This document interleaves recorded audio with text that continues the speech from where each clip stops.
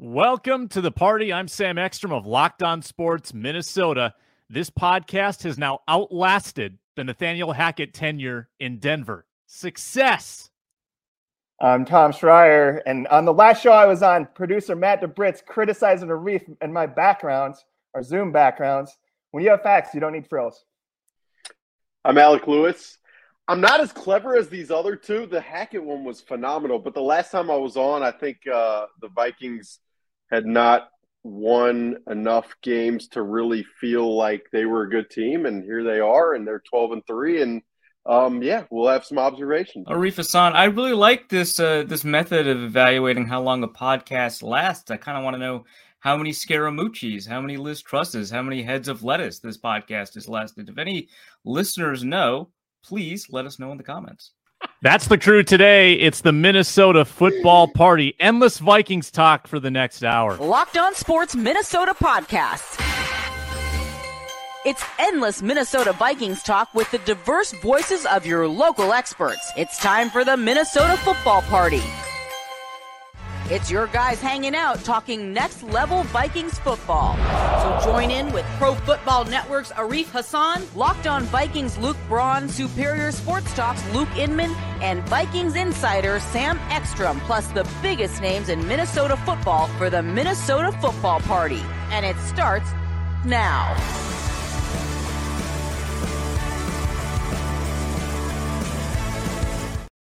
Welcome into the Minnesota football party today, everyone. We are Luke-less. No Braun, no Inman. Tom Schreier of Zone Coverage and Alec Lewis of The Athletic fill in. And Arif Hassan, the regular from Pro Football Network, joins us as well. Jam-packed show. We still have to react to Vikings-Giants. It feels like an eternity ago, 3 days ago, with Christmas in between. We'll talk about that and turn our eye towards the Packers. Can the Vikings end the Packers' playoff hopes on Sunday? We'll, of course, get into that. We've got nerdy stats of the day. And are there any narratives that you would like to debunk about the 2022 Minnesota Vikings? We'll give everybody that opportunity as well. Before we hit this discussion, let me remind people that Amazon Fire and Roku are terrific ways to consume our show. If you got a new TV for Christmas, you can fire us up on your smart TV, Amazon Fire or Roku, or the YouTube app. Find us on Locked On Sports Minnesota, where you can get all of our shows on video, and we're free and available wherever you get your podcasts. Well, Tom and Alec, I'll give you guys sort of the first crack at this. Vikings-Giants on Saturday. It ends in a team record 61-yard field goal by Greg Joseph, and the Vikings are 12-3. Tom, I'll let you go first. Major takeaway from Vikings-Giants. What do you got? I don't know. I should have at some point thought the Vikings were going to lose, but I didn't. I know that the Giants came back, tied it 24-24. I know the defense still looked bad. I still don't know if I fully trust Greg Joseph, but in the moment, they've convinced everyone. As long as it's close, they're going to win. Alec. Yeah, I think my major takeaway is about Greg Joseph. I mean, look, it's not the sexiest thing to talk about kickers in this league on podcasts like these, but I mean, I think in the early half of this season, there were a lot of questions about Greg Joseph. He missed, I believe, 5 extra points. He missed multiple field goals, 50 yards plus. He has been really good of late, and that was kind of the cherry on top, that 61-yarder to what he's done. And again, it's not the sexiest thing to talk about, but as this thing drifts towards the playoffs and this Vikings team needs as much juice as possible to beat teams in the NFC, they're going to need a reliable kicker. And so I just think the fact that you have this guy who might be able to build off a big confidence boost like that, I think is something that is really positive, both for him, for this Vikings team, and a fan base that has been tormented by this position for way too long. Actually, it's very sexy to talk about kickers on a podcast like this, Alex. Oh, yeah. Tell yourself short. Yeah. Arif, you've been around the market for long enough now that I think you know that kickers sell. I think my takeaway is actually kind of the opposite of Tom's. It doesn't actually disagree with his, but I think it's that the Vikings are now a blitzing team. They played a lot more man coverage than they ever have all year. They blitzed a lot more, and it was a lot more effective. In fact, over the last 2 weeks, wait, that's a nerdy stat of the day. I'm going to say that one. I've got an appetizer for nerdy stat of the day as well. The Vikings in their last 8 home games, so we're conveniently throwing out Green Bay, so it doesn't really count, but in their last 8 home games, the Vikings have a 7-1 record and an even point differential. Isn't that the story of their season?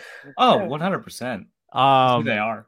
Yeah, and I do wonder if that Cowboys loss had been just like a 24-21 loss, how differently we would view this team. But digressing, Vikings Giants, I walk away like with an increasing amount of respect for the amount of times Kirk Cousins gets hit and keeps getting back up. Seemingly, like the only thing that happens when he gets hit is he turns to the official and says, "Hey, you see that? You see that? Low hit, throw the flag. Yep, see that? Helmet to helmet, throw the flag." As he's getting hit in bone-crushing fashion, he's petitioning for penalty yardage. Throwing the flag as he's falling to the ground. It's unbelievable. I mean, all the greats do it. Mahomes does it. Brady does it. And now we can add Cousins to that esteemed list. He really is wearing some crazy armor. And he's got the second most pressures against him in the NFL. Pressure rate is higher than last year's, like 37%, one of the 10 highest in the league. He's taking an enormous amount of hits. He's facing blitzes in key third downs, and he's throwing dimes.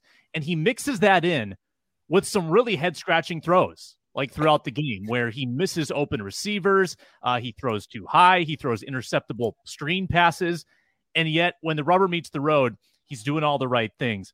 How did you guys feel walking away from that game about the first round matchup? Would you want, if you're a Vikings fan, would you want the Giants again, or would you rather go in a different direction? Back around the circle, Tom, what do you think? Yeah, I mean, I'm inclined to think like Washington, because I was like, at least that game was there, played on crabgrass. Like, what if it was played on actual, a real playing surface, in Minneapolis? So maybe Washington qualifies.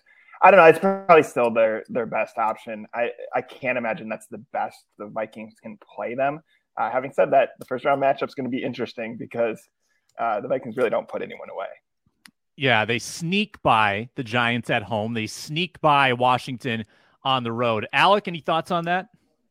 Yeah, no, I think the Giants would be the optimal matchup. I do, because I don't believe their receiving core is going to test your secondary to a crazy level. And then I also think their secondary is going to leave some stuff to be desired on the offensive end for a receiving core that the Vikings that has shown consistently to be pretty dangerous when they need them most. So I think the Giants, even with their exotic blitzing of Wink Martindale, they don't scare me as much as that Washington front. And then the Lions offense and what Ben Johnson's done is pretty scary. And then the Green Bay Packers and Aaron Rodgers are who they are. So the Giants would, if I was picking, that's probably the way I'd go. Arif, does Carson Wentz on the Commanders influence how you view them? I know you're a big Carson Wentz guy. I'm a big react to Carson Wentz guy. That is accurate.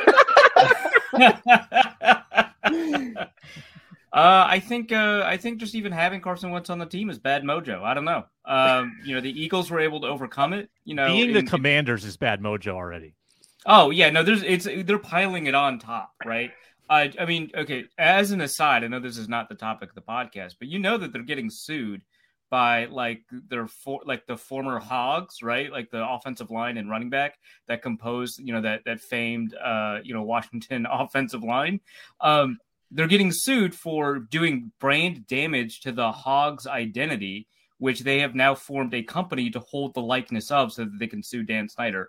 Incredible stuff. Really good evidence of just terrible mojo, right? I think that, going up against so the Vikings obviously as a playoff team just have tremendously poor luck, right? I think one way to overcome that is to be against a team so karmically poisoned as Washington. And just adding Carson Wentz to that mix is just, I think that would really help in that regard. Sure. I think I would lean Giants. Sure. And here's why. I just don't want to tempt fate with an unbelievable defensive line ruining the day for Kirk Cousins. I don't think the Giants defense is really that strong. I think they're extremely flappable. They were 26th entering that game in yards allowed. their skill players, that was the secret sauce that decided that game.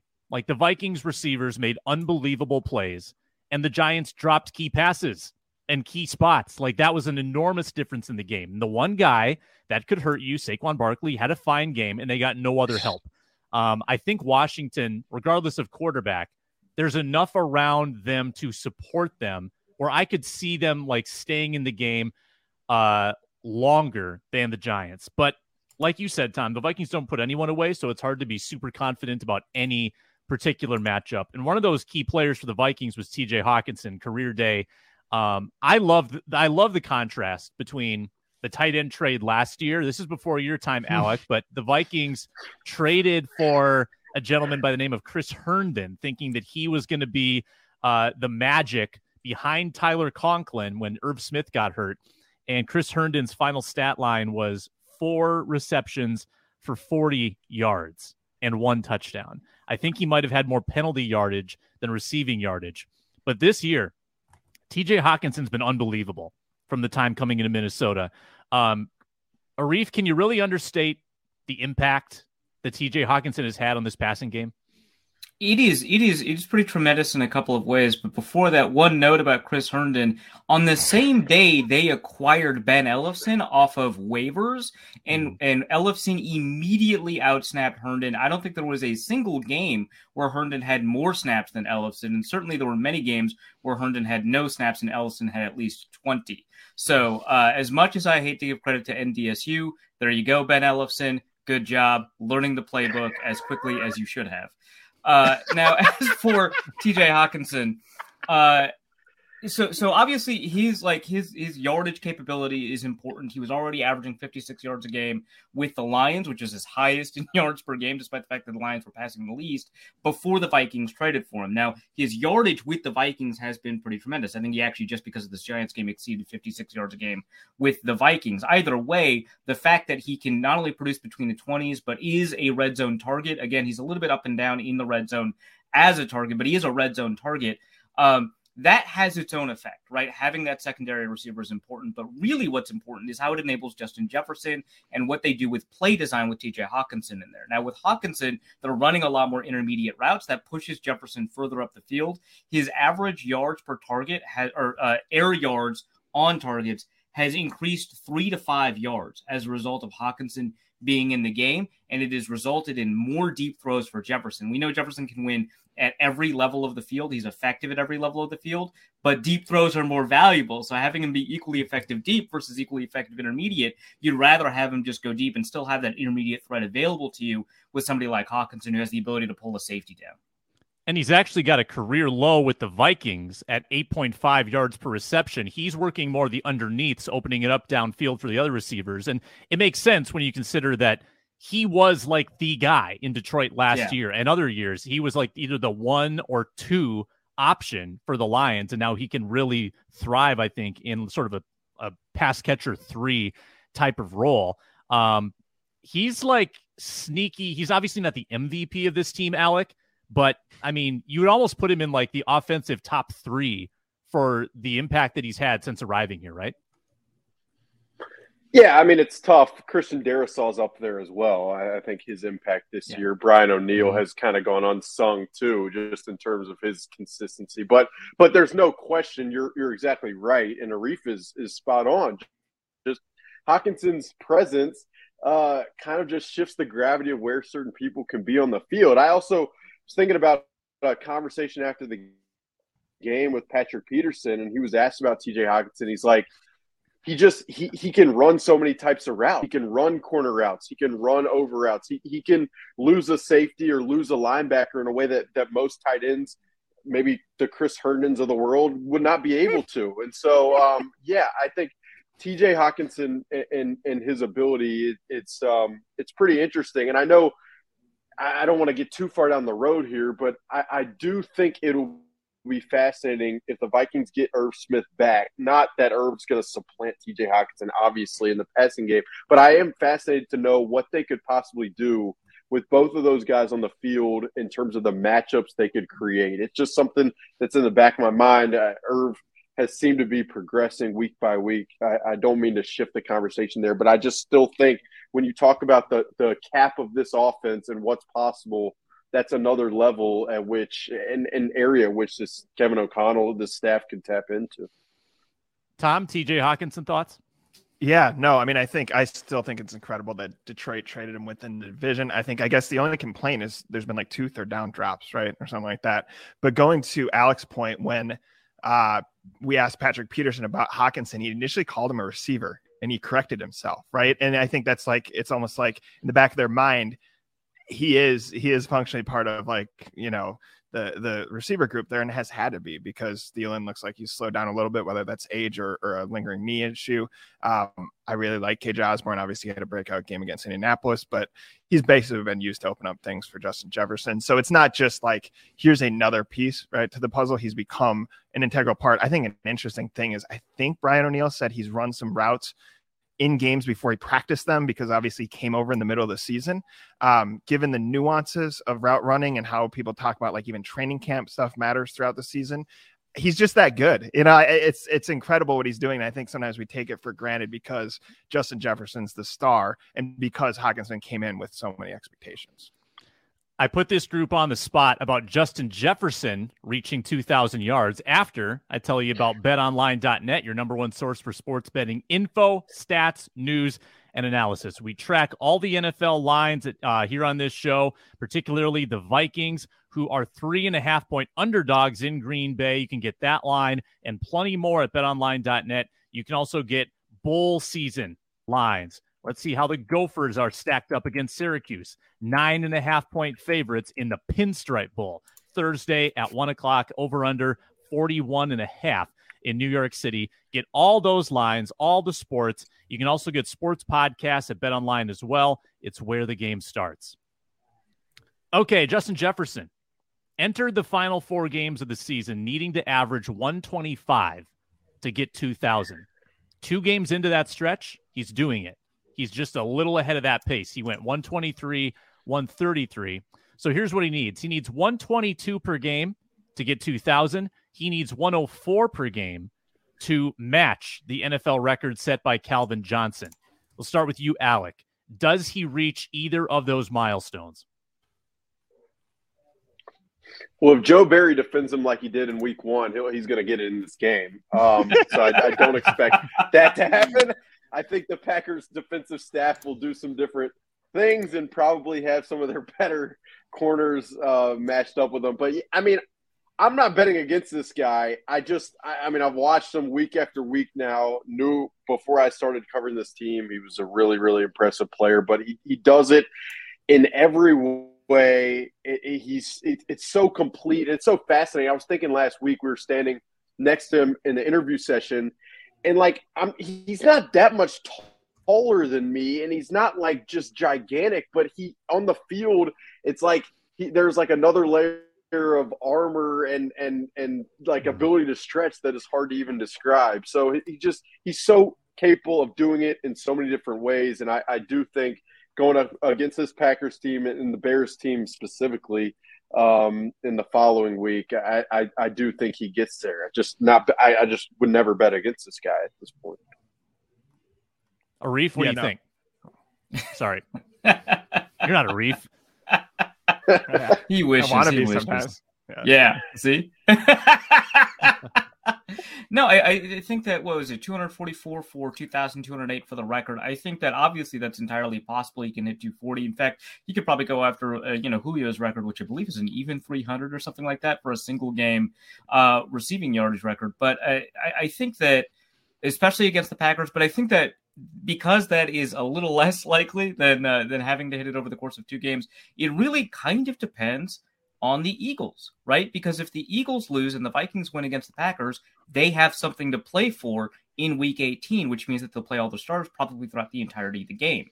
Now, if the Eagles win and take the Vikings out of contention for the 1st seed, the Vikings have very little to play for. I don't know kind of what the 3 seed, 2 seed thing looks like, but I'm pretty confident that the Vikings are probably going to wrap that up with a win here.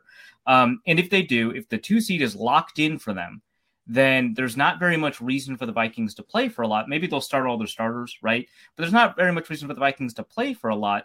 And you might see Justin Jefferson with 0 to 50 yards in that final game if they want to rest their starters pretty quickly. So it really depends on whether or not the Eagles don't have the ability to pull out the rest of their schedule. They've been struggling just a tiny bit in the second half of the season. So it is possible that, the reason Justin Jefferson doesn't hit 2,000 is because the Vikings have won too many games.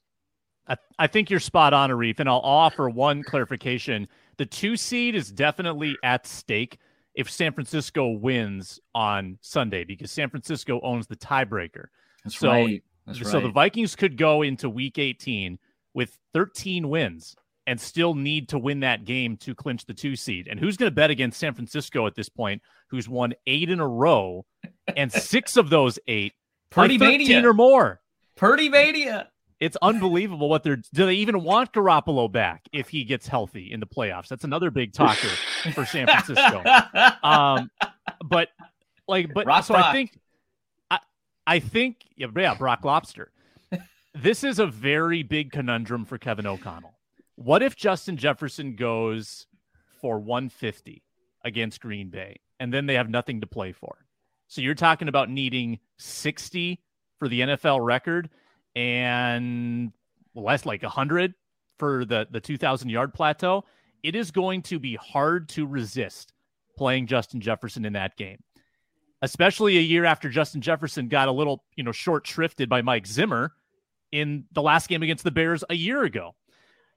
I still think it's coaching malpractice if you put him on the field. And if it's a meaningless situation, with the amount of hits that he's taken and the amount of targets it would require to get him that record, I don't think it's smart. I think you've got to have better judgment there. I mean, ultimately, it's about so much more than that for this team. I think that it might be unpopular. I think you got to sit him. Who raise your hand or speak up for those that are listening. Do you think that they should sit Justin Jefferson if it's a meaningless game? Tom? Let me propose this idea, because I am worried that not only about him getting hurt, but think of how that game went last year where it was sloppy and you talk about bad playing surface and stuff. It just seems like a recipe for disaster. If I'm O'Connell and I know that my relationship with Justin Jefferson is vital to my success as a coach, I said, I'm going to try to get you that yardage within the script. And remember how the script went? I know it was in Minnesota, but in the first game, I'll try to get it within the script. If you don't get it, I got to get you out of there, because you can't get hit and blow out your shoulder or a head hit or twist your ankle in the grass. I think that's what I tell them. You get the script. We're going to try to get you the yardage. Get the F out of there after you got it. Playing surface, definitely a good point, Tom. That's a bad place to play, especially in January 8th. Alec, your thoughts? Winter. Yeah. The cool thing about this actually is Kevin O'Connell and Justin Jefferson have worked in pretty lockstep throughout the course of this entire season. I mean, I think I go back to that Philadelphia game and Detroit after that, and I remember seeing those two guys on the practice field really talking about certain things, route running, releases, leverage. I mean, they have really worked through some stuff this year. And the fact that he's at this point where we can have this conversation, I think is a testament, obviously, to the guy himself, but also to Kevin O'Connell and even Kirk Cousins for, at times, I think, being smart with how he's tried to target Justin Jefferson. So all of that is to say, I think the communication Kevin O'Connell and Justin Jefferson have had all year, I think allows this to be a pretty malleable back and forth. And again, I don't know how they have to be smart, and Justin Jefferson's aware enough to know that it's team over everything. But it's going to be very interesting if he's close and if they don't need to win that game. It's a tough one for sure. I will say that the parlay of Eagles win, Vikings win, San Francisco loss, that's the only scenario where the game means nothing. And that's a fairly unlikely scenario, right? You need 3 results to go in a certain way. I'm curious how hard they'd push him, even if it means something. If the difference in a win or loss is the 2 or 3 seed, how much do you care about that? How terrified, scale of 1 to 10, 10 being you're going to faint on the field, or 1, you don't care at all. How terrified should you be of losing the 2 seed and possibly going to San Francisco in round 2? Alec, your thoughts? Yeah, 1 to 10. I mean, 3, 4. I'm not terrified. This Vikings team, like, what if you're this Vikings team? You really be terrified of anything? You've overcome time and time again in so many different scenarios. So I don't know. It's hard for me to be terrified. I think it'd be such a pivotal thing to have that game be in Minnesota. So it matters a lot for the chances at winning this Super Bowl, if that's what the hope is, obviously. But I mean, in the end, you're going to have to beat a good team on the road, I think, regardless, unless, to our conversation earlier, the Eagles kind of fall by the wayside these last couple weeks. So I don't know. I mean, you can be terrified, but I think it's just it's a give or take. It could happen either way, and things will work out. If you win the games, you have to. I think people just flash back, Tom, to the 2019 game where you go there in the divisional round and really didn't have a chance. I mean, the second half of that game became a laugher.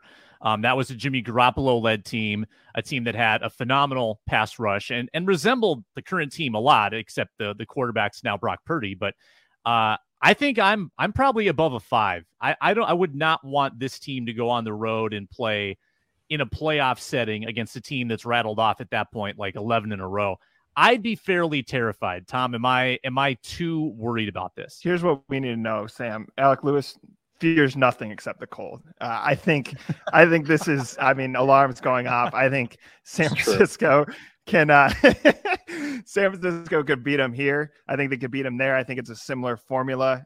Just given the coaching acumen of Shanahan, given there's some familiarity. Remember, they had joint practices and stuff. Not like they're stealing secrets, but they'll know how to face off against Minnesota, given what pressure can do to Kirk Cousins. And you kind of chop off the offense at its head, right? Instead of trying to guard Justin Jefferson, you just try to take out Kirk before you can throw it to him. So, here's the thing. The Vikings can probably lose other ways, but the only way they've proven that they can lose this year is that teams just stomp them, right? And you feel like the formula to stomp them would be San Francisco brings them into their own place in front of their own fans, gets after Kirk Cousins, and just runs the hell out of the ball against the Donatello defense. So I think people should be terrified. I'm not saying you can't beat San Francisco. I think it's a lot harder if you have to go into their place and do it. Yeah. Well, Arif's a national writer, so he can tell us, is San Francisco legit? Yes and no, right? Like, I think that you're probably not going to continue to get this level of play from Brock Purdy. I think that there's probably some solves out there that are on film for him, right? And so you can probably do something to kind of head him off at the pass. Whether or not the Vikings have that ability is, I think, a different question. But I think, there is something to be said about like a team that is so focused and consistent on, yards after the catch. I know that Purdy was able to string together some deep throws over the last couple of weeks, but they are primarily a yards after the catch team. That's kind of like the question, whether or not their offense can kind of make good on what their defense is doing. Their defense has been obviously incredible. Obviously, it's been the engine of their winning streak. But we've seen some holes open up in their game. Talanoa Hufanga was playing like one of the best safeties in the first half of the season. Now he's only a top 10 safety. Again, we're looking for like nitpicks here, but he has not been as consistent, right, as he was in the first half of the season. You can find some holes in that defense. It is, of course, very hard. You have to deal with somebody like Nick Bosa, who doesn't have any holes in this game. But there are ways to deal with San Francisco, and I just think not having an offense is going to be kind of the reason that San Francisco takes a nosedive if they ever do. So yeah, there are some issues. The thing is, home, away, I'm kind of with Tom on this one. It kind of doesn't matter as much, especially as much as it used to. The bigger issue for me is that the Vikings have built up a lot of fan equity, and that's when they hurt you the most, right? There are an infinite number of ways to lose. The Vikings have explored very few of them this season.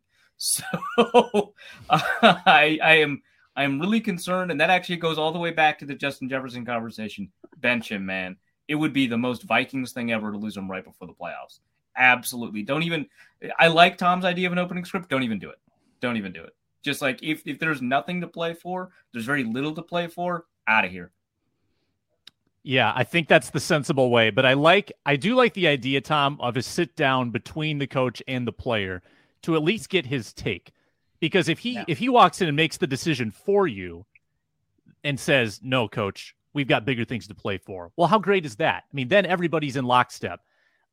If the coach has to pull back the receiver from playing, then maybe there's some hurt feelings there. So I think you need to have that dialogue and maybe find some kind of compromise. And it also depends how close you are. If you need 200 yards, don't even try it. Don't tempt fate in that way. If you're 50 yards, maybe there's a conversation to be had. Nerdy stat of the day around the corner. But before that, Built Bar. Hopefully you got a box of Built Bars in your stocking because they had some awesome holiday flavors. White chocolate, peppermint granola, candy cane brownie puff. Hopefully you have been eating Built Bars like crazy with your family during your holiday celebrations. How good are they? If you discovered Built Bar for the first time, your life has probably been changed.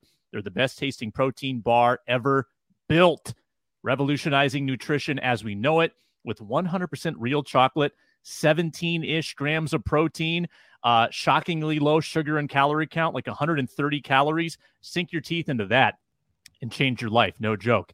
You can get Built now. If you want to try it for the first time, get it at a discount. 15% off your order right now. Use the promo code LOCKEDON15 at Built.com. Promo code LOCKEDON15 at Built.com for 15% off. Nerdy stat of the day, the part of the show where we dive into our nerddom and deliver our nerdiest stats. Let's run it. Analytics fans rejoice. Woo-hoo-hoo! It's time to get educated. Whoa, you're blowing my mind right now. With the nerdy stat of the day.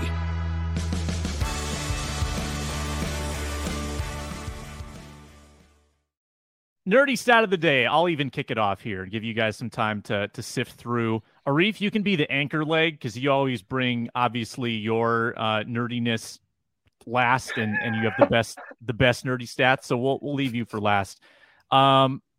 Here's mine, inspired by Ron Johnson, who had a good nugget this morning on the Ron Johnson show with Chuck Foreman, by the way. So of any quarterback in the NFL with 25 or more pass attempts in the fourth quarter or overtime, Kirk Cousins is first, and clarifier, this is on third downs. So third downs, fourth quarter overtime, key downs, the most important downs of the game. Kirk Cousins is first in passer rating in those situations with a 132.2 with 7 touchdowns, 1 pick, and a 76% completion percentage. Fourth quarter, third down, Kirk Cousins comes through. Tommy. That's amazing. I'll be honest. I forgot to prepare a stat. I'm like Ed Donatel. You can't measure heart. You can't measure want to. All right. I take after the Donatel theory on stats, but I think to your point, like this is what we were wondering about Kirk Cousins. Could he, in an offense-focused coach? And then you think of like O'Connell talking about like the quieted mind and how he'll talk to him, which I love the idea of like Kevin O'Connell's soothing voice telling Cousins to calm down. You got this. You know the pre-snap read. You can just throw it to Justin Jefferson if you panic or whatever. Up until I think you get like 15 seconds before the snap. It's checked out, right? It seems like mission accomplished, at least in terms of kind of maximizing Cousins in a spot where we weren't sure he would come through in the clutch. Alec, bring the nerdiness. Thanks, Sam. The number is 1. There is one pair of pass rushers on the same team that rank in the top 15 of pass rushers in terms of pressures this season. That's Danielle Hunter and Zadarius Smith. They're the only pair of pass rushers on one team who rank in the top 15 in terms of pressures. Zadarius Smith is second in the NFL in pressures with 78, I believe. Danielle Hunter is, believe, 9th with 62 pressures. Obviously, when Zadarius Smith was signed, it was written about often. I mean, I remember reading Arif, his analysis on Zadarius and Danielle, what could be possible. And I think what has happened is a pass rush pairing that this team could have conceived of. I mean, it's exactly what you would have hoped for, and I think it's going to be important that these two guys really bring it for the Vikings to win games in this next month. Okay, Arif. Yeah, I think that just building off of that, I think that's like a 90th percentile performance in terms of the range of expectations you had for both Hunter and Smith. Really fantastic stuff. Also, when you say top 15 and you list Hunter as ninth, that makes me think that there's another team with 2 in the top 16, just the way that you cut off that stat. No, there's no question. The Eagles rank. The Eagles have 2 in the top 16. You probably should have used top 10. There was probably a more mathy, nerdy way to top be able 15 is to. more impressive. I think that you're right. It's just as somebody who consistently constructs misleading stats. I mean, interesting stats.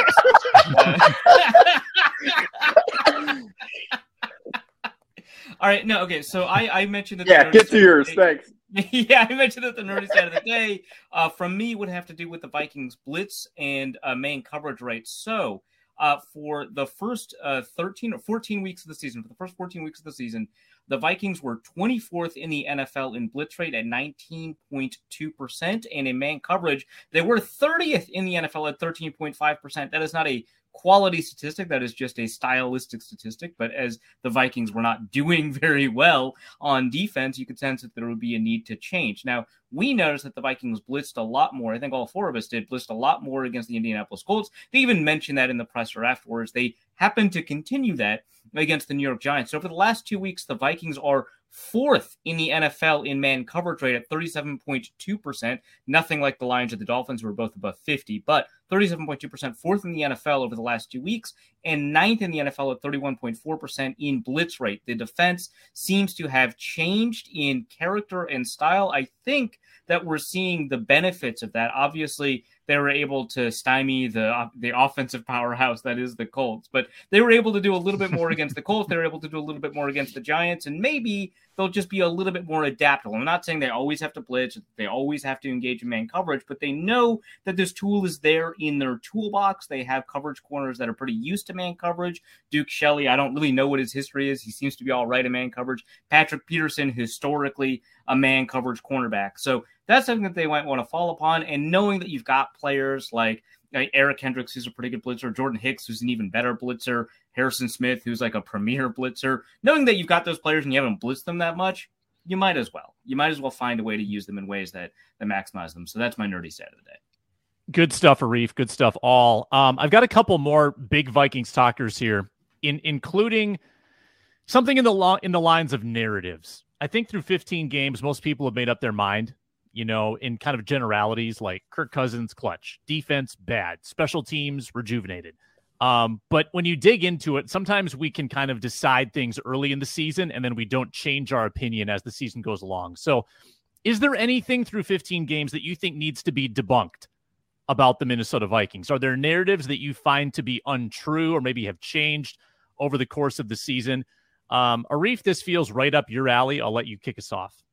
Yeah, sure. I mean, I think I'm going to have to, double dip, because the first narrative is that the defense doesn't change, right? That the defense is stodgy, that Ed Donatel doesn't know how to adapt to his personnel and stuff like that. We just saw that change. That's really important. The defense obviously has some personnel issues on the back end, but we've seen how this defense can perform better once they change. I think also narratively, it's important to recognize that this isn't just a Justin Jefferson team. I still think he's the team MVP, especially if we kind of separate, how important quarterbacks are in terms of team MVPs.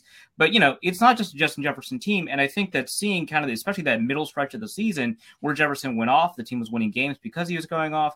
We've now seen players like KJ Osborne step up and have tremendous games. Players like TJ Hockenson step up and have tremendous games. We know that Adam Thielen has come in, really important late in games. This I think has a lot to do with as much as Kirk Cousins' growth as a passer over the course of the year and his familiarity with the system, as it does with Kevin O'Connell's, capacity for using some of these players in more advantageous situations for them. But this is not just a Justin Jefferson team. Now, if he's gone, this team is in a bad spot. But if teams decide that they're going to do what they did at the beginning of the season, double cover Justin Jefferson, they're going to be hurt a lot more than the Eagles and the Lions were when they decided to take away with double or triple teams Justin Jefferson. They're now options that the Vikings are capable and willing to use and have now been proven in usage that'll enable that passing game if you just give players like Osborne, Thielen, and Hockenson that kind of space. And, Dalvin Cook has done pretty well with the ball in his hands as of late, too. Mm-hmm. Alec, what do you got? Yeah, I could go a lot of ways with it. I mean, I just talked about Daniil Hunter a little bit. I think that's one of them that early in the season there was a lot That's of a good one.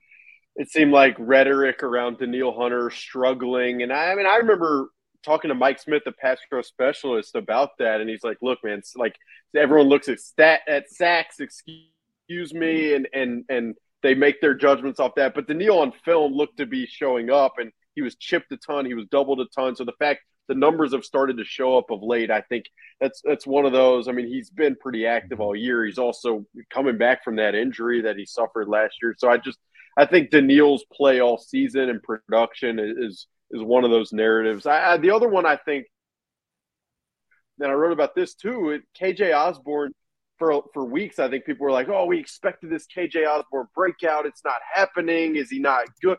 And I mean, obviously he went off against Indianapolis, but I think a lot of it is, I mean, when you have a guy like Justin Jefferson who demands the type of targets that he does, and you bring in a guy like TJ Hockenson who has the kind of gravity that he does, KJ Osborne's just not going to be the number one option in every single pass play you run. I think often he can dictate coverage in a way that helps those other guys, and he was selfless enough to do that. So I think using the numbers that KJ Osborne has posted this season as a way to say, you know, he hasn't broken out, he hasn't taken another step, I just don't think is a fair narrative.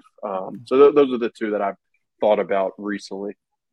Yeah, Osborne at 474 right now per game, 31. So he'll end up with about 550, a little short of last year, but probably more receptions as well than last year. So he's been utilized a similar amount. Tom, what do you got? I just want to look at that fraud narrative because obviously it keeps coming up, looking at point differential and DVOA and all these different stats to show accurately that the Vikings aren't putting teams away. That, like, how could you continue to get this close to the wire?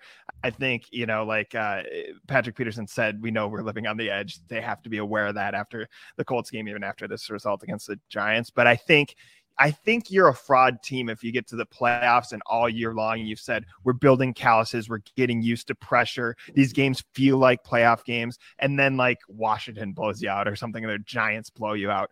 I think so long as they do what they probably will do, win a close game against an inferior team. And even if one of the big three just blows them out of the water, I'm talking like, you know, drop kick, kind of looks like that Cowboys game.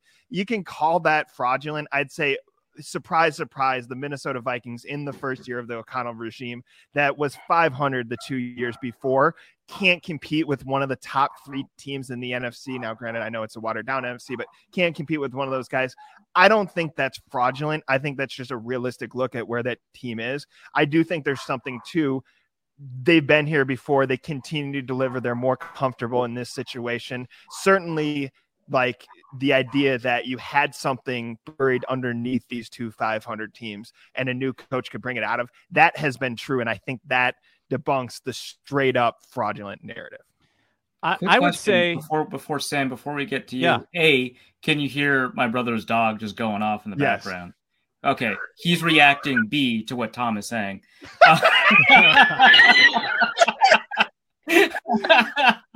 I genuinely have a question, though. So, to me, I don't think that this is evidence that this is a fraudulent team if they get blown out by one of the top three teams in the NFC. My question is, does it seem like a fraudulent team if they lose a close game against a nominally inferior team? They hit a close game again, and they lose it. That feels like a fraudulent team, right? Again, yes, that's what I was trying to say. Yeah, fair enough. Fraudulent is defined by our expectations. If our expectations is that this is going to perform like a traditional 11 or 12 win team, I think that is fair to maybe call them fraudulent. But that does not mean to say that this is a failure at the first year of the Kevin O'Connell era. Sorry, Sam. Oh, that's okay. I was going to jump on that too. I mean, I think winning one playoff game gets you in the same spot where every Vikings playoff team has been for 35 years. 1987. That's the last time a Vikings team won multiple playoff games. Oh my How'd that go? God. 1987. Go on. And if you, it didn't go great. So if you get to the NFC Championship game, if you win two playoff games, you are already in rarefied Vikings air. You are not a fraud if that happens. I think if you win one playoff game and then lose massively, you might be a fraud. If you win one playoff game and lose close, I don't think you're a fraud. Like, I think it's very subjective, to use that word around any playoff team. But I think that based on fans' expectations, they want to see a competitive playoff showing, and they want to at least see this team beat the teams they're supposed to beat. My narrative was that the offensive line is like massively improved. I'm not sure it is. Pressure rate through 15 games last year, 33%. This year, it's at 37% allowed. So Kirk Cousins is getting pressured 4% more often on a team that throws it the third highest percentage in the league. Sack rate is up from 4.8 to 6.9. Anyone going to jump in with a nice there? Nope. Okay. And he's gone from 11th to 2nd in total pressures faced. Sam, I just want to say, I trusted your what's the opposite of growth? Developing immaturity. I've trusted your developing immaturity over the years to be able to do that yourself, and I'm glad that you delivered. This is a coaching point, and you've executed well. Maybe the most sophomoric thing that I've ever done on this show. So, sadly, might be true. So, yeah, I'm not convinced about this offensive line, even though they have like some unbelievable pieces. Brian O'Neill and Christian Darrisaw are unbelievable. Ezra Cleveland seems improved. Garrett Bradbury is a league average center this year, and they have one guard who's bottom of the league. It still seems like the line, like even though the pieces individually are great, it doesn't feel like the overall performance has matched that. And I don't know where the flaws are necessarily showing up. I can't figure out like where all the cracks are, why this is happening, why Kirk Cousins is taking so many hits. I just think it's less of a narrative because Kirk Cousins has been a little more agile, a little better under pressure, and he always gets up after the hits. So we kind of gloss it over, but I do think it's a problem. And I think against a team like San Francisco, they could really be exposed. All right, we've got a little bit of time left. Packers week. Packers Sunday, 3:25. I think it's a national game. I assume this is a Jim Nantz game on CBS. Yeah. And the Packers need to win. The Packers have won 3 in a row. They obviously have to win the rest. They need some help from Washington, who plays the Browns, I believe, at home. Early Packers thoughts, gentlemen. Alec, what do you think about this Packers matchup? Yeah, I think it's going to be a really fun game, to be honest with you. I also think, if I'm not mistaken, the Packers are favored by 4 points. I think I saw that earlier this week. So that is a consistent theme of the Vikings being underdogs in a way that probably fuels some motivation. But no, I mean, I think it's going to be – I mentioned it earlier, Joe Barry's we could call it interesting decision-making in week 1 in terms of how he attempted to defend Justin Jefferson. I mentioned to see how they try to counteract that. I also think this Packers offense, in terms of what Christian Watson's been able to do of late and some of the pieces they have offensively, there seems to be a lot more trust and fluidity between their pass catchers and their quarterback in a way that I think poses some different problems to this Vikings defense. So I expect a close game that is I expect a close game. Really, really going out on a limb at this point in the Viking season. But I expect it to be fun. I think this is a fun matchup, nice test, and yeah. I would agree. It is a nice test, and this would again be like one of your better road wins of the year behind Buffalo. This suddenly looks like a formidable opponent who's won 3 in a row and a quarterback who's highly motivated and is going to the Hall of Fame. Arif, Packers thoughts? And again, we defer to the national writer to tell us if the Packers are actually legit in this 3-game winning streak. I feel like you're making fun of me now. This is rough. Well, I mean, yeah, you did defect and you left us here. You no longer sit next to us at the games because you're on your high horse back at home watching whatever Red Zone on 8 different TVs. The Vikings won't let me bring 4 screens to the games. That's the reason why. Shame. Chris Thomason brings a printer. You can't bring. He brings a heater. Okay, but are you going to say no to Chris Thomason? I think there's a difference there, right? Arif listens to instructions. That's the difference. Convincing man. Yeah. No, I left so that Alec Lewis could learn to fly on his own. I think that taking the training wheels off is the best way. Obviously, it was a grateful. Yeah. Yeah. No, okay, so I'll say this. So the Vikings have actually only been underdogs 4 times this season. Now, one of them, obviously, the Buffalo Bills. They won that game. The other 3 games are their 3 multi-score losses. I don't know that being an underdog is all that is like, oh, the Vikings are like beating these odds. Vegas doesn't believe it. It's only happened 4 times, and 3 times Vegas was, I'm not going to say right because they got blown out, and that's not what the spread says, but Vegas was correct on the valence of the game, right? So I'll say that. But the Packers are not real. I don't think that this 3-game winning streak means much. 2 of them are against teams that don't mean very much. Like with the Rams and the Bears, they're not very good teams. They don't really mean a lot in terms of being able to pull together some wins against them. Now the Dolphins game is really interesting. The Dolphins are a very good team. Also, 3 picks. I think in that game was 3 picks from Tua Tagovailoa. One of those picks obviously was like a receiver miscommunication. Either way, none of those picks to me look like they were like pure, skill expressions, right? They all look like they were mistakes from the offense rather than, products of the defense. And so I just when I talk about sustainability a lot, I talk a lot about, turnovers defining games and how that's hard to repeat and stuff like that. The Packers wins are a really good example of that, more so than the Vikings wins. The Vikings over the past couple of weeks have shown me more to make me believe in them, despite these 1-score games, than the Packers have. And so to me, the Packers stringing together these wins doesn't mean very much to me. I think Aaron Rodgers is still playing, pretty poorly, whether or not that's a product of, his inability to trust. I don't know what the reason is, but, that defense isn't very good. Their capacity to produce turnovers is not going to be consistent when they go up against the Vikings versus against, a team that is willing to just throw directly to linebackers and defensive backs. I don't see this as a game where, the Packers win streak and kind of the Vikings history of close games really means anything. I think that Vegas probably has something, here, right? The Packers are probably getting 1.5 to 2 points because it's home field, but this is a game where I'm probably going to go against, that trend there and say that the Vikings are more likely than not to pull it out. I think they're just a more high quality team. They've got higher quality players at key positions if we assume that Rodgers' decline is real, and so far it looks like it is. Interesting. Yeah, most interceptions since 2010.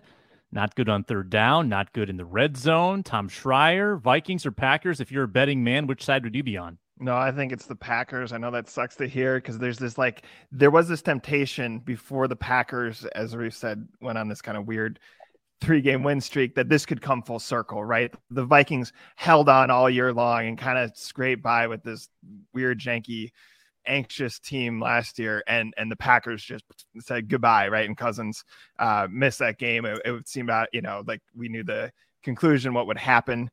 And I think the Rams had functionally eliminated them from the playoffs anyways the week before. It did seem like you could maybe close that circle this year and say, hey, let's, the Vikings go beat the Packers and put them out of their misery. But I'm not going to tell you you're wrong, Arif. I think you're right. Like, Rodgers is declining. I still think he has chemistry with 2 good receivers now, and he didn't have that in the beginning of the year. The Packers have a lot to play for, and if there's any tone setting they want to have, you can set the tone by winning. I don't think this is going to feel like Philadelphia or Dallas, but it could feel like Detroit, right? Detroit set that as kind of their Super Bowl. Mm-hmm. That was a very meaningful game, packed house. They talked about the standing room only in Detroit. I think this is going to feel like Lambeau Field, both in terms of temperature and their fans and their expectations. And this just feels like a setup for something disappointing because it's played there, because the Packers have something to play for, and because the Vikings, as we have been saying all year long, have been squeezing by teams. And I don't know if that formula works against the Packers in those conditions.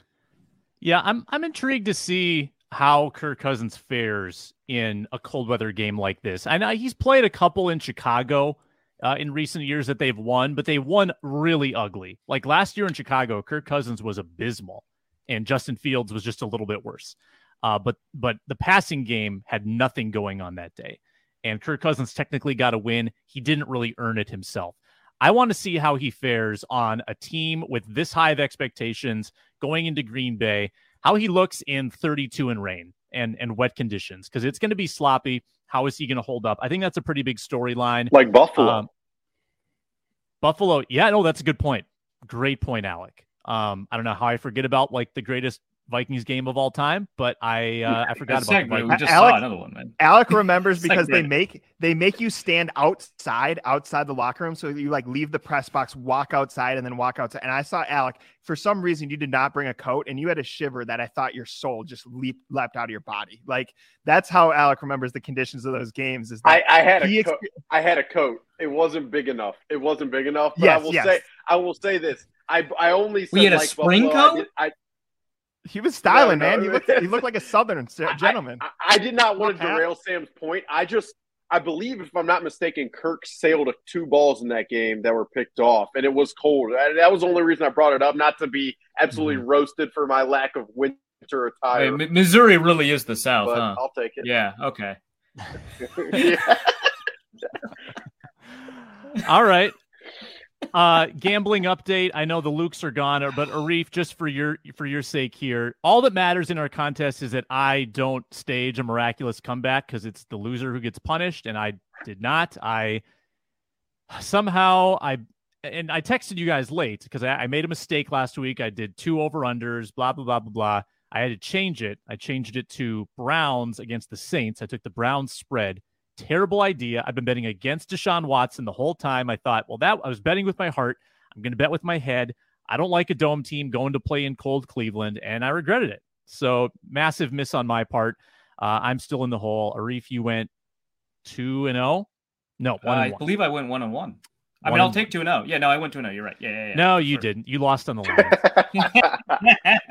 So I've got 2 weeks left to come back, and I have to get basically every single bet correct. We end the show with our party fouls every week, the biggest faux pas of the week. Let's run the animation for that. It's time to tell you who spilled their proverbial drink on the sofa. Get ready for this week's party foul.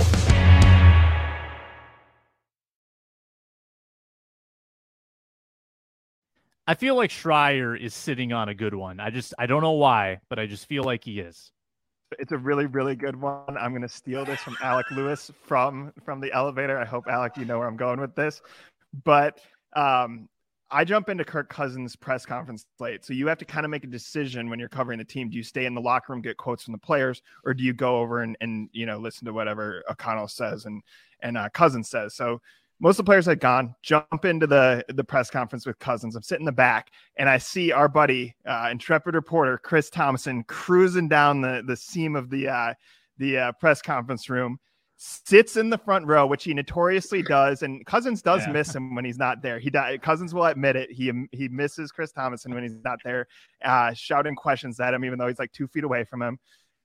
Sits right next to Kirk Cousins' son. It was the funniest thing I've ever seen. Like Kirk Cousins' son was sitting by himself, probably proud of his dad, big game, speaking in public. This superstar player with apparently his mother's fashion, wearing his mother's fashion or whatever. He picks out her clothes, Cousins' clothes, but his son's just sitting there innocently, and you just see Chris Thompson plop down right next to him. No, that's amazing. What? How can you follow up seeing your father do the most he can, essentially a star player right now, than to see the only brighter star in the room come up to you and sit next to you? Good yeah, absolutely fantastic. Just what a great day for that kid. Big time. He was in Chris Thompson's aura, like right in the aura. Yeah. That was great. We love Chris. My party foul for the week. It's still stuck in my craw. Jalen Naylor. He could have downed the punt at the 1 yard line. Why do punt gunners crash into the football? That's one of my big pet peeves of special teams is when that happens. He comes in like a bat out of hell. He knocks the ball in the end zone and ruins Ryan Wright's touchback streak in addition. So that's a big party foul on Jalen. Do better. The announcers, I think, also screwed up talking about Ryan Wright because they were like, yeah, this is his best punt of the game. And it was like, no, I mean, you missed the Jalen Naylor one. He had a bunch of good punts in the game. It's just like the first one wasn't good, right? And so they've just been talking about it like they've been struggling all game. What are you talking about, man? It was really weird. Which could be my party foul. But instead, my party foul is one that just popped up on the timeline just now. why is Condoleezza Rice like always involved in these football conversations? So it was just released that the Broncos are asking Condoleezza Rice to assist in their head coaching search. Now, I know that she has football chops. I'm not saying that it doesn't make a ton of sense. There is something there, right? Because she was on the college football, search committee. She's always been deeply committed to college football. She, I believe, was like the provost at Stanford or something like that. And she had a particular interest in football. I'm not saying that she's not qualified, right? What I'm saying is, why always her? First of all, there's a lot of qualified people. And second, we're going to get a little bit political here. Why the war crimes person? You don't have to get the war crimes person. Just get not the war crimes person to assist in your head. It's a head coach search. There's like 6 candidates, right? There's not that complicated. You don't have to look that deep. You don't need to pay Korn Ferry. You don't need to pay Condoleezza Rice. This is not determining which of the 6 teams should go to the playoff, which of the 4 out of the 6 teams should go to the playoff or anything like that, using a number of series of statistics and narratives. It's just you just got to do 6 interviews. You're fine, right? I'm not saying head coach searching is easy. I'm just saying that Korn Ferry and Condoleezza Rice are not going to make it any easier, and you're just wasting money for no reason. So that's my party foul is Condoleezza Rice is always involved in these for no reason. For political takes, visit the Wide Left podcast featuring Arif Hassan, the Wide Left podcast. Most of us agree it's war crimes now. That's all I'm saying. Is that still being produced? That podcast? No, we haven't recorded in 2 years. But yeah, check out. We might record a new episode. Who knows? Okay. Hey, it's evergreen. It's all evergreen. He'll bring Alec. Politics never changes. Yeah, it's all the same. Yeah. Alec, party fouls? I was going to bring up the Broncos and the fact that they named their interim coach as Jerry Rosberg, the guy Nathaniel Hackett brought in to be his game management guy. But really, it's just you have Ejiro Evero as your defensive coordinator. This guy who what a top head coach candidate. Warranted. Yeah, arguably the best head coaching candidate this cycle. He's right there. He is in your building. He is right there. He's young. He's respected. He's been around. I know he's very close with Nathaniel Hackett, but this guy's going to be a head coach. And I just don't understand why you go with the game management guy that you brought in during the middle of the season. Ejiro Evero because Sean Payton. He deserves. Sean Payton's coming. I will say this. It did sound like they may have asked him, and he may have turned them down. I'm not saying that's a source report. It sounds like that might have been the case, in which case it's a little bit more reasonable that they – but still, Rosberg joined in week 2, right? If I'm remembering that correctly, or week 3. Right. I believe, yes. There were some Nathaniel Hackett gaffes in week 1 that set the internet ablaze. And then they brought in – He's oh, yeah. They did what you have to do, bring in Jerry Rosberg. But anyway, no. I do think there is something maybe Ejiro Evero didn't want it. Maybe thrusting him into that situation where you lose a couple more games looks bad. There's a lot of there's a lot of elements to it. This guy deserves to be a head coach, and so I don't know, the fact that it was Jerry Rosberg. It was this Broncos situation. It was pretty emblematic, I think. Well, Sam said, when you reach out to Sean Payton, you can say, "Don't worry about the interim. You just don't worry about it." Yeah. Lame duck. So, Arif, you'll be back with us on Thursday as we really dig into this Packers preview. We'll see what comes out of the Vikings facility the next couple of days. And make sure to comment on the YouTube video, subscribe wherever you get your podcasts. We're free and available. Locked On Sports Minnesota. For Tom, Alec, Arif, I'm Sam Ekstrom saying so long on the Minnesota Football Party.